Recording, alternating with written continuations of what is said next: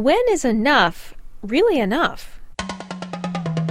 This is Journal Report. Timely topics, important information from the Wall Street Journal. Welcome to Journal Report. I'm Jennifer Strong in New York. Our next guest took the time to really consider the meaning of enough. Wall Street Journal contributor Robbie Schell. She joins us now from Philadelphia via Skype. Robbie, you say this meditation started when you began considering your own retirement. I did. I think getting older is something that made me focus on what's been happening in my life the last few decades and where I have come to be now. And in those last 25 plus years, I've lost family members, I've lost friends, I've raised a family. I have the weight of 25 more years of news coverage that is relentless in depiction of civil wars and suffering and cruelty, and it's made me feel much more satisfied with the things that I have and being able to distinguish what I have versus what I need. Mm-hmm. I think the idea of focusing on what you need is crucial, and of course everyone's definition of need is different and you have to respect that. But really, do you need to be super rich? Do you need to be super competitive? Do you always need to be a little bit dissatisfied? Can't you just sit, instead of constantly running? And when I retired 3 years ago, that coincided with my decision to volunteer at Inglis House, which is a residential facility for people with disabilities. That was eye-opening. The people there have progressive MS or cerebral palsy, or are there because of an accident. The CEO of Inglis, Gavin Kerr, says they're there because of bad genes or bad luck. So I haven't really had either of those yet, but it's given me great respect for people who have. The residents are in wheelchairs. Maybe they can't move their hands or their arms, or they can't speak anymore. Maybe they can just move one finger, but using adaptive technology, they can feel satisfaction doing some pretty simple things that we take for granted, like Skyping, like turning the page of a book, like designing a web page. So, you look at these people and you see that they've been able to achieve a measure of independence that up until very recently was inconceivable, and they've done it with very little. You say in a piece in the paper, for you, and honestly probably like most of us listening here, this drive to push harder, go further, do more, it really started in childhood. It did, and that's an interesting question, because I'm not sure how much of that is environmental and how much of it is genetic, but I was a very, very competitive girl, and I mentioned selling Girl Scout cookies. Well, more than any of my friends, and I did that by taking the Hartford, Connecticut phone book and calling at random 200 numbers and selling the cookies over the phone. Not a particularly good way to do it, but I was determined to beat out all the other people in the troop.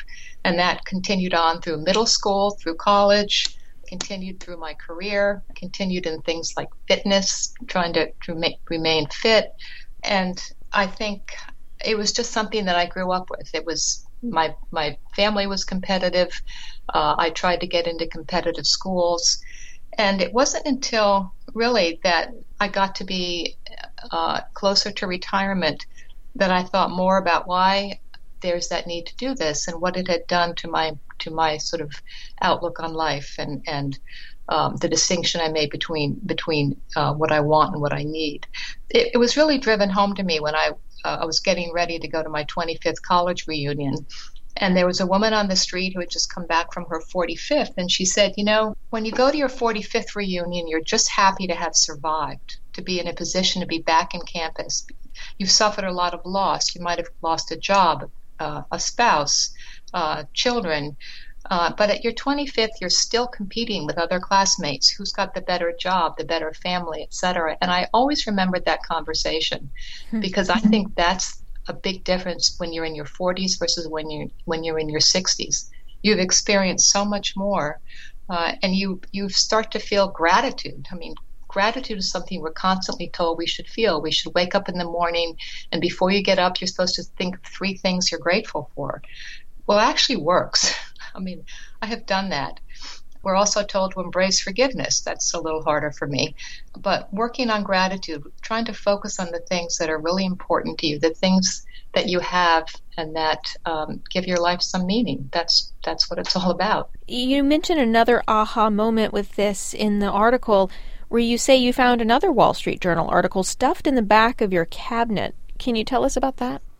I found a Wall Street Journal interview with John Updike, and he was lamenting how Americans just never really understand the meaning of enough. They're never really satisfied with what they have. They're constantly striving after the American dream, and they're never finding it. And this is the subject of his Rabbit books. He wrote 4 books about Harry Angstrom, who was a constantly dissatisfied, striving salesman. And the last book is called Rabbit at Rest, in which chronicles his death when he finally does find satisfaction for various reasons. But ironically, Updike mentions back in the 80s, he said there was never enough money for even very, very rich people were motivated by greed and did illegal and awful, unethical things. Well, that's not really different from what we experienced 10 years ago. The word enough got me thinking about how we define that concept. And it resonated with me now more than it did 25 years ago. But it obviously had some meaning because I kept it and filed it away. How do you think this has changed you as a writer? When I left my job, I was a business journalist, and I intended to write, and I did, a middle grade book on honeybees and colony collapse disorder, because to me, honeybees are the most fascinating insect in the world, and they're under great stress, as you probably know from this colony collapse disorder. And I was just so taken by the teamwork and the efficiency of honeybees. There's no hot dogs there. There's no prima donnas like you find in the sports world and the financial world. These honeybees have a job, they do it efficiently, and that's it. And not only that, but they're crucial to our ecosystem. And so I wanted to write about them, and I thought, well, I can't say anything. I'm not a biologist or an entomologist or anything. How about if I just write a story for kids and try to get them interested in the environment, knowing that a fictional story based on true facts about bees and colony collapse disorder, knowing that was not a particularly prestigious audience to write for. But I feel like that's what interests me now. That's what I want to focus on. I want to get kids involved in thinking about the environment. So in that sense, I switched from writing factual stories all my life to writing a fiction story, which, as I note in the essay, was a very freeing exercise, because I could make everything up except for the facts about the bees. So I've just mainly given up that kind of the more sort of recognized, prestigious writing that I did during most of my career, and I gave it up for something that's really meaningful. We're talking about the lessons learned by one writer when she asked herself to really think about the meaning of enough. And you're listening to Journal Report from the Wall Street Journal. This message comes from Viking, committed to exploring the world in comfort. Journey through the heart of Europe on an elegant Viking longship with thoughtful service, destination-focused dining, and cultural enrichment on board and on shore. And every Viking voyage is all-inclusive, with no children and no casinos. Discover more at Viking.com. Thanks for listening, everyone. Robbie, what's something else you think we should know about your journey with the meaning of enough? Oh, that's a great question. I think that you never can stop striving to understand what enough means to you. And I think as you get older, you recognize that that's going to involve interacting more with people, giving more of your time and energy to other people. And I think they always say that's what keeps you going as you get older and older. And I think that's absolutely true.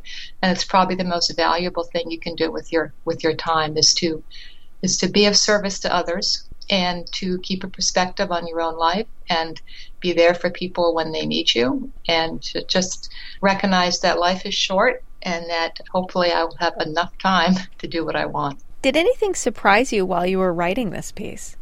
It's another good question. I think I was surprised by the fact that the John Updike interview still resonated with me so much later, and that I can still remember feeling that sense of that loss of a sense of perspective 2+ decades ago, and realizing that even now I don't have a complete handle on what what enough can mean, but it's just worth the effort to keep thinking about it. That's Wall Street Journal contributor Robbie Schell joining us from Philadelphia. Thank you so much. Thanks. It's been great chatting with you. Have a great day. And thank you for listening. From the newsroom in New York, I'm Jennifer Strong.